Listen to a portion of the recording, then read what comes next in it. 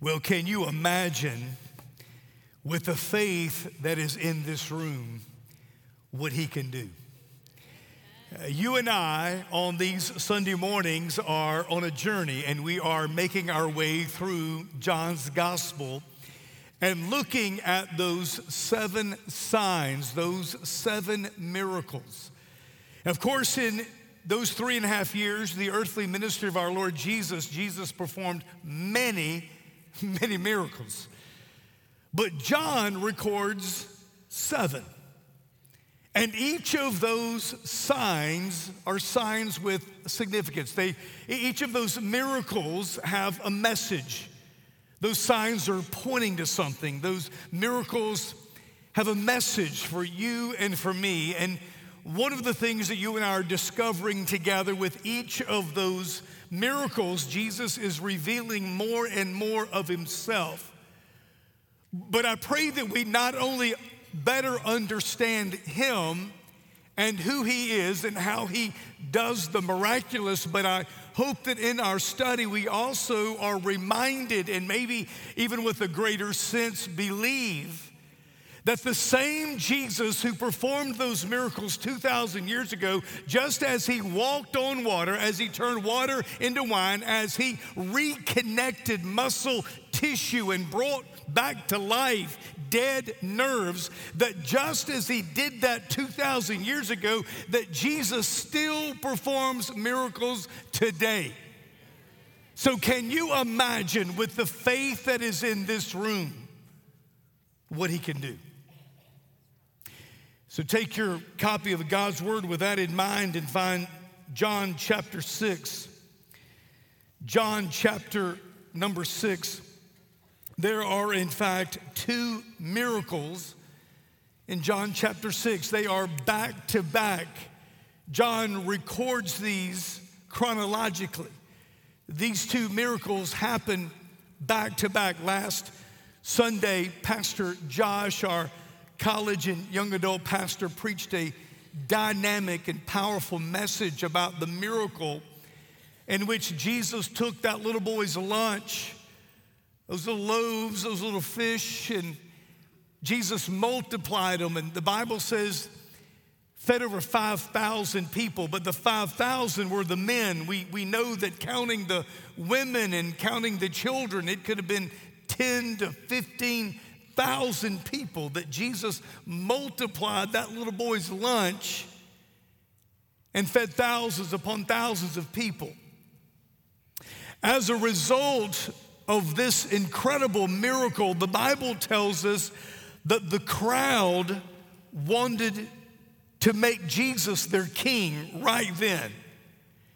As a matter of fact, if you have your copy of God's Word, let me invite you to stand with me for the initial reading of the scripture.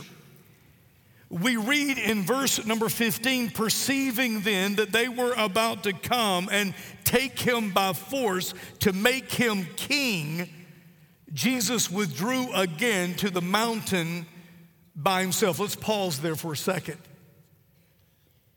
The thousands of people witnessed this incredible miracle.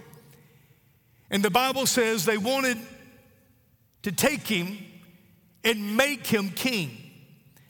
Before you and I read the next verse, what we need to understand at this point is that this is a very real temptation for Jesus and the disciples. Jesus could avoid the cross and receive his crown right here at this moment. But Jesus knows this is not the will of the Father. This is not the plan.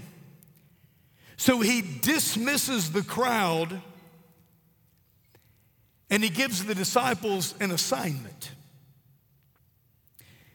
It goes on to say in the next verse, and when evening came, his disciples went down to the sea. They got into a boat and they started across the sea to Capernaum. It was now dark. Jesus had not yet come to them.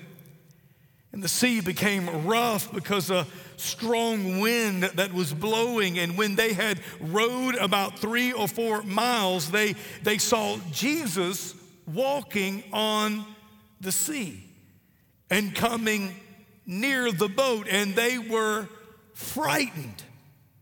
But he said to them, "It is I. Do not be afraid." And they were glad to take him into the boat, and immediately the boat was at the land to which they were going. May God bless the reading of his word. You may be seated. Can I encourage you, as I do each and every week, to take a pencil or a pen, something that you can write with, and I want you and I to walk through this particular passage of Scripture. The first thing that I want you to see, in fact, I actually wrote this little phrase in the margin of my Bible, but I wrote down the phrase, the stormy situation. There's this stormy situation. Of these 7 signs, these 7 miracles that you and I are studying together on these Sundays together, some of the miracles are just found in John's gospel. Some of them are in the other gospels. This particular miracle in which Jesus walks on water is found not just in John's gospel, but is also found in Matthew's gospel and found in Mark's gospel. Well, evidently, this mob wants to make Jesus king. So he dismisses the crowd. He tells the disciples to get in the boat and to make their way across the Sea of Galilee to Capernaum. As a matter of fact, in Matthew's gospel, Matthew's account in chapter 14, in verse 22, it says, immediately he made the disciples get into the boat. So immediately after dispersing the crowd, he says to the disciples, get in the boat. He made the disciples get in the boat. They didn't want to get in the boat without Jesus. They wanted to stay with Jesus, but he made them. He says to them, no, you go. I need to go to the mountain. What did he do in the mountain? He prayed. But I also think that from the mountain, he not only prayed, but he watched the disciples. It could be that your translation actually renders it, he compelled them. He made them, he forced them. They didn't want to go, but he made them go. The reason it's important for you and I to understand that is that Jesus is omniscient. Jesus is all-knowing. Jesus knew where they were headed. When they got into the boat and they began to make their way across the Sea of Galilee, the water was calm. The skies were clear. There are about 55 of us next month that are going to the Holy Land. We're actually going to get in a boat. We're going to go across the Sea of Galilee.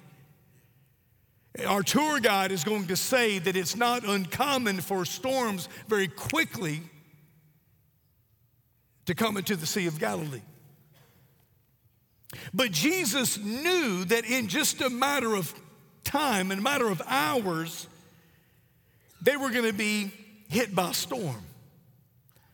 And it was going to become dark, and they were going to become fearful, and they were going to become overwhelmed. And knowing that, Jesus sent them. Are you saying, Pastor, that Jesus intentionally sent them knowing they were going to encounter a storm? Absolutely, that's what I'm saying. Jesus sent them knowing that within just a matter of time, they were going to be overwhelmed with fear and overwhelmed with anxiety, and he sent them. Now, why would Jesus, who loved his disciples, why would Jesus do that? The only conclusion is that there was a lesson that they needed to learn.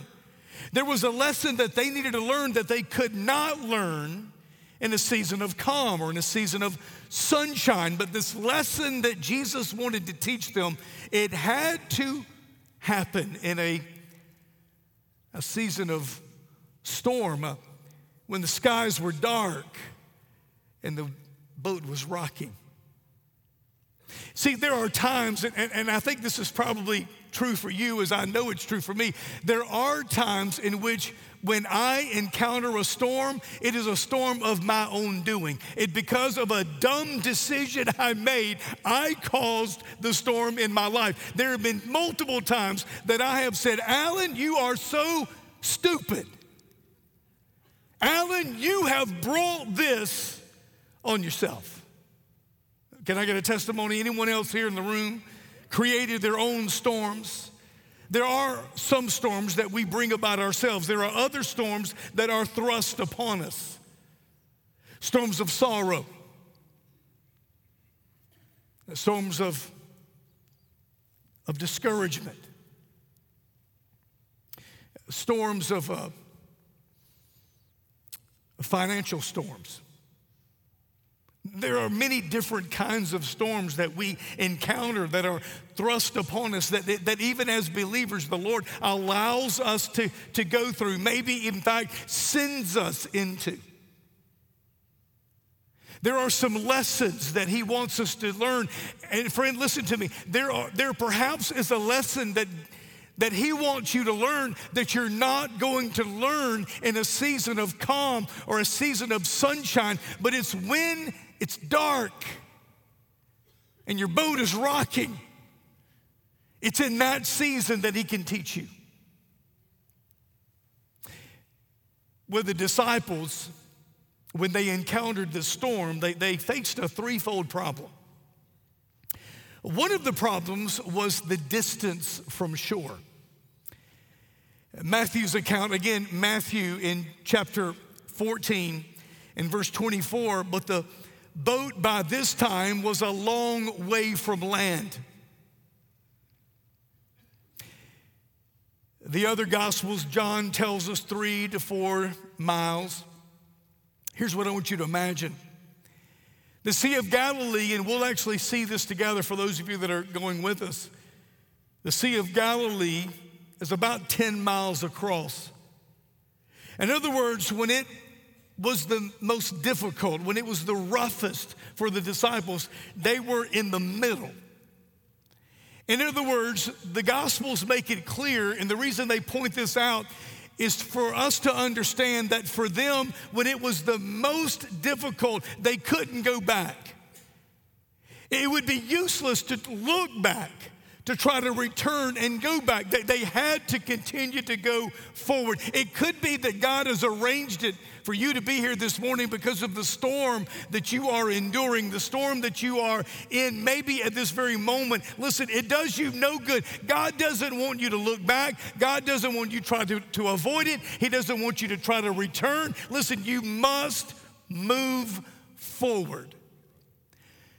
So one of the problems that they had was the distance from the shore. The second problem they had was the darkness of the night. Again, Matthew's account, chapter 14, verse 25. And in the fourth watch of the night, he came to them.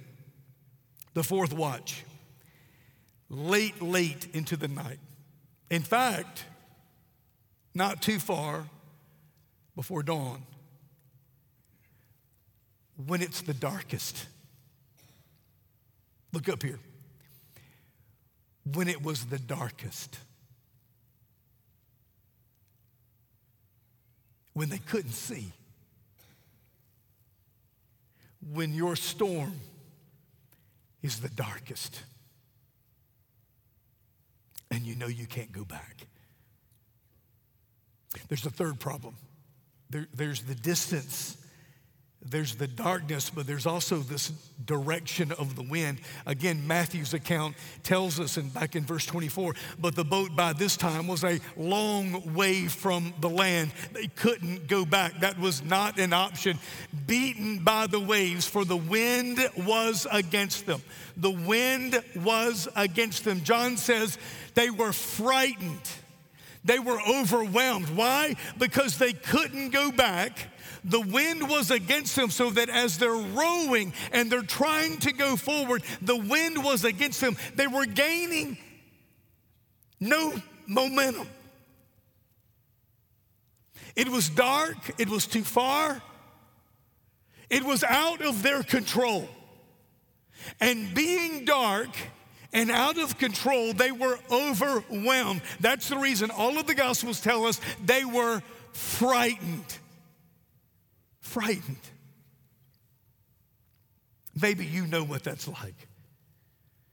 To be in a storm, to be in a situation that is absolutely overwhelming and out of control. Before we move forward, I need to show you something that the Lord showed me about the middle of the week. It's Mark's account. In Mark's account, in chapter 6, you may want to just write the reference in your notes. And he got into the boat with him, and the wind ceased, and they were utterly astounded. For they did not, say this word, understand about the loaves. Their hearts were hardened. Jesus gets in the boat. He calms the storm. But they didn't understand about the loaves. Pastor Josh taught it last week. He took that little boy's lunch. Don't you love it? If we just give the Lord what we have, if we just give him what we have, then he'll do what he can do, and that's when the miracles take place.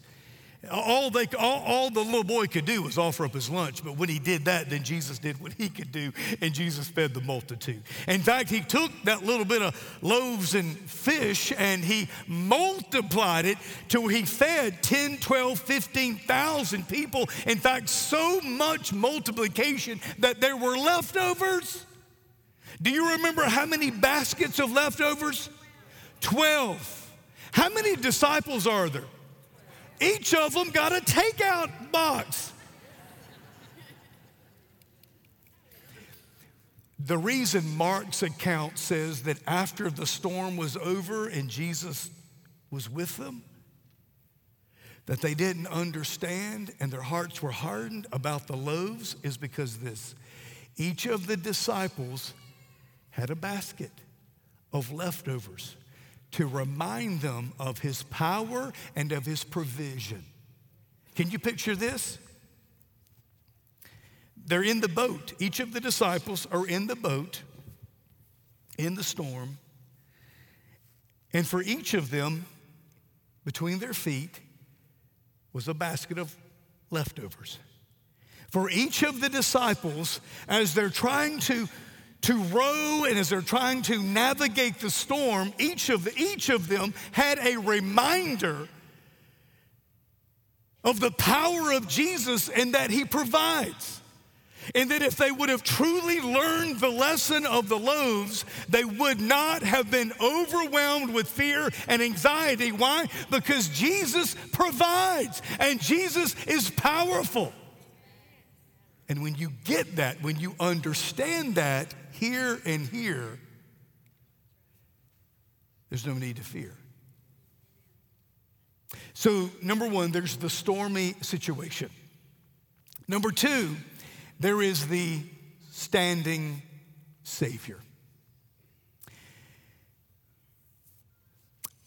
Matthew's account tells us that as it's the darkest and they're overwhelmed and anxious, frightened, out of their control, the waves are crashing in on them. I want you to picture in your mind that there's the water in their faces. There's the wind in their faces. They have been fighting this for hours, and the wind, they can't gain any ground because of the wind and the storm. And in the midst of this, as they're wiping their eyes and they're trying to row, somebody says, "What is that?" Matthew's account says that they saw a human-like figure, and that in their fear, they wonder, is that a ghost? Who is that? What is that? But then they recognize that it's Jesus as he is walking toward them on the water. All three, Matthew, Mark, John, all three say the same thing. They quote exactly what Jesus said. "It is I, don't be afraid. It is I, don't be afraid. You ought to underline that phrase in your Bible because it's crucial. It's so very important that we understand this, exactly what Jesus said. Now, we kind of miss it in the English. It is I. Until you understand the Greek, when Jesus translated in English, it is I, it's actually two Greek words, ego, eimi. Ego, eimi. I am. I am. Do not be afraid. You say, well, Pastor Allen, what's the big deal? I am. Turn over a couple of pages to John chapter 8. John chapter 8, but he said to them, your father Abraham rejoiced that he would see my day. He saw it and was glad. Verse 57, so the Jews said to him, you're not yet 50 years old, and yet you've seen Abraham? But Jesus said to them, truly, truly, I say to you, before Abraham was, say it with me, I am. So they picked up stones to throw at him, but Jesus hid himself and went out of the temple. They lost their minds when Jesus said, Abraham saw my day and was glad. Who do you think you are that you saw Abraham or Abraham saw you? He said, oh, Abraham saw me. I am. Do you remember the story of Moses? Moses is on the backside of the desert. He comes across a bush that is burning, but it's not being consumed. Out of this burning bush that's not being consumed, he hears a voice. It is the voice of God. And God says to Moses, Moses, first take off your shoes because you are standing on holy ground. We're about to have a meeting, you and me. He says, Moses, I've heard the cry of my people. They're in bondage, they're in slavery in Egypt. I'm going to use you to deliver them out of Egypt and into the land of promise, a land that is flowing with milk and honey. It is a land that I have given them. And I'm going to use you to deliver them. And of course, you know the story. Moses uses all of these excuses one by one. Ultimately, Moses says, well, when I get there, they're going to ask me who has sent me. So who shall I tell them is sending me? And God says to Moses, tell them I am is sending you. Yahweh, Jehovah, the one true God. Jesus arrives on the scene, and multiple times in the New Testament, Jesus says, I am.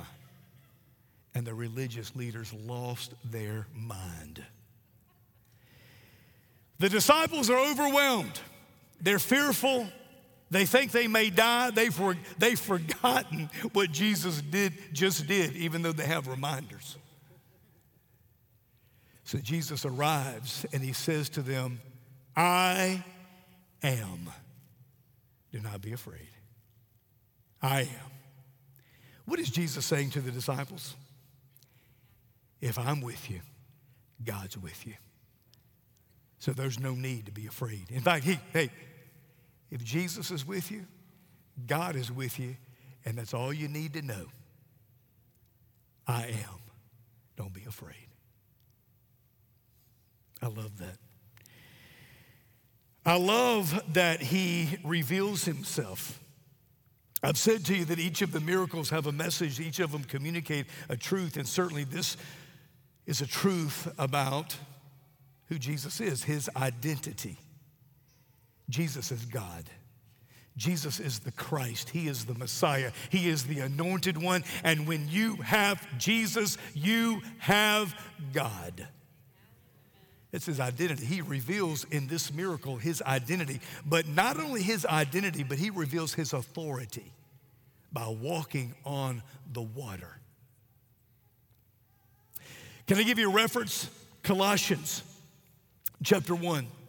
Colossians chapter 1, verses 16 and 17, for by him all things were created in heaven and on earth, visible and invisible, whether thrones or dominions or rulers or authorities, all things were created through him and for him. And he is before all things, and in him all things hold together. Watch this. When Jesus walked on the water, he was not walking on the water as some outsider, but he is walking on the water as the creator of the seas and the oceans and the mountains and the fish and all of creation. He is God, and he has control and power over all things. There's the last thing that we need to see, and that is the sinking saint. John doesn't tell us the story. Maybe he's embarrassed for Peter's sake, but Matthew tells us. Matthew's account tells us, beginning in verse 26, but when the disciples saw him walking on the sea, they were terrified. It's a ghost. They cried out in fear. But immediately Jesus spoke to them, saying, take heart, I am, and not be afraid. But Peter answered him, Lord, if it's you, trick question, Lord, if it's you, command me to come to you on the water. Well, it's kind of a trick question because Jesus said, well, of course it's me. I just said I am. So, Peter, come on. Come. So Peter got out of the boat and walked on the water and came to Jesus. But when he saw the wind, he was afraid, and beginning to sink, he cried out, Lord, greatest prayer ever prayed, Lord, save me. Jesus immediately reached out his hand, took hold of him, and saying to him, oh, you of little faith, why did you doubt? And when they got into the boat, the wind ceased, and those in the boat worshiped him, saying, truly, you are the Son of God. All right, quick math. Assuming all the disciples were in the boat, how many were in the boat? How many? 12. One got out, which left how many in the boat? 11. The reason I want you to understand that is because so often, honestly, we can relate better to the 11 than we can to Peter. Because our natural inclination is to remain in the boat of our safety and our security. Let me ask you, as we're wrapping things up this morning, let me ask you a couple of questions. One is that, what is your boat today? What is your boat? And by boat, here's what I mean. Your boat is anything that represents safety and security, but it is limiting you from God's best. What is your boat? What is that in your life that represents safety and security, but at the same time, it is limiting God's best for you? Hey, can I tell you what your boat could be? It could be a relationship. And as crazy as this may sound, it could actually be an addiction because you feel safe and secure in that addiction. It could be any number of things. It could be timid Christianity. But what is your boat? In fact, let me ask you this. As you identify in your own life this thing that represents safety and security, but it is in fact limiting God's best for you, here's the second question. Are you ready for this? How long are you going to stay in that boat? How long are you going to stay in that same boat? Now, we all know why we stay in the boat. We all know why we remain in our convenience of safety and security. We refuse to get out because of fear. Multiple times in Matthew's account, John's account, it says they were fearful. The disciples were fearful. Peter was fearful. I believe that when Peter got out, the disciples were fearful for Peter. There was a lot of fear going on. And it's the reason why you and I do not get out of our boats of security because of fear. And sometimes the fear is logical because, hey, if I step out, Pastor, this could happen or this could happen or that could happen. I could lose my job or this could happen there. You know, if I break up with that relationship that I know that is toxic and it's not God honoring, I could be alone. So some fears are logical, some fears are spiritual. God's telling us to do something, and that fear is more spiritual in nature. So what I am saying to you this morning, that if the Holy Spirit would point out to you what your boat is, that he is wanting you to step out of, listen, I will tell you, I will confess to you, yes, the risk is real. Look up at me. The risk is real. So, Pastor, you expect me, even knowing that the risk is real, you still think that I should step out? Absolutely. Why? Because Jesus is bigger. Jesus is bigger than your fear. Jesus is bigger than anything that you might have fear of. When you see that Jesus is bigger, your fears become smaller in comparison to Jesus. A couple of things and we're done.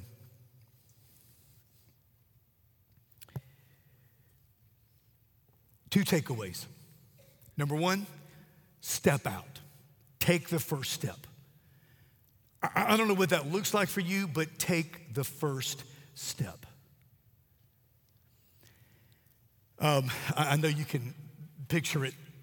I've always pictured this. When I get to heaven, Peter's one of those guys that I want to talk to. Peter, what was it like? Tell me what it was like walking on water. Because here's what I believe happened. I believe, of course, Peter begins to sink, right? The Lord grabs him after Peter prays the greatest prayer ever prayed. Lord, save me. Takes him by the right hand, takes him to the boat, gets in the boat. Can you picture Peter? Woo-hoo-hoo-hoo-hoo. Of course, he's wet. But he says to the disciples, did y'all see that? Did y'all see what I just did? I walked on water. And of course, you know the disciples. Yeah, but you took like 6 steps. To which you know Peter says, yeah, but how many did you take?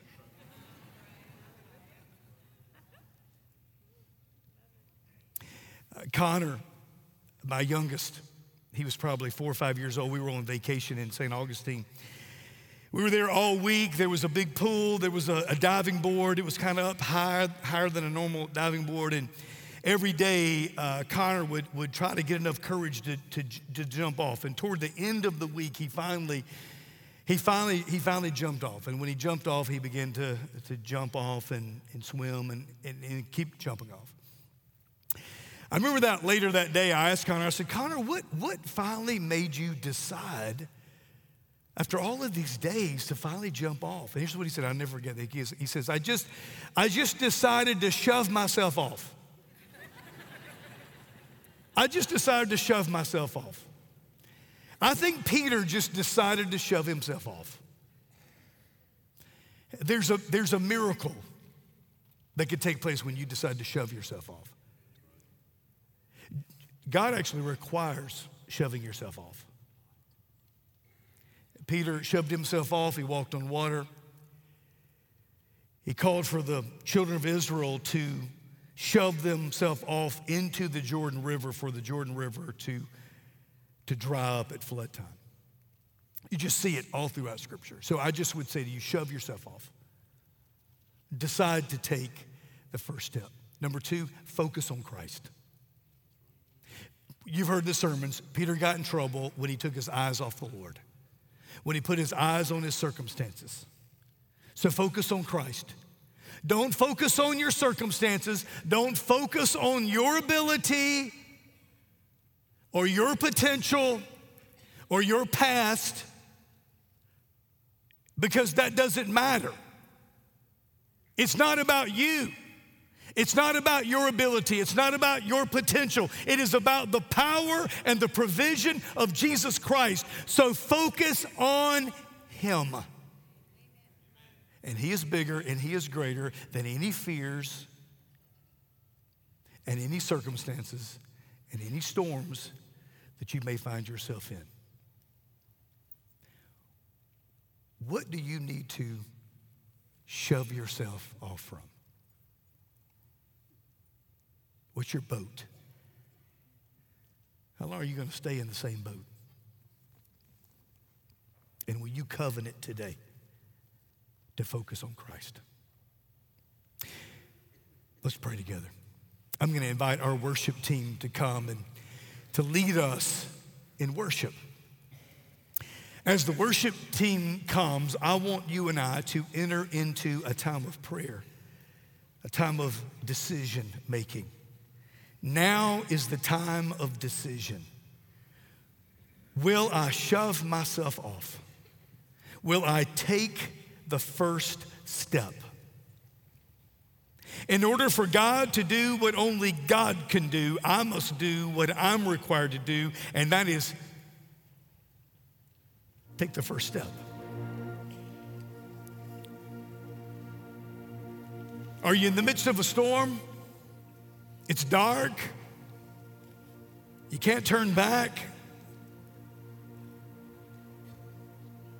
It's out of your control. It's overwhelming. You're fearful. Trust him. Trust him.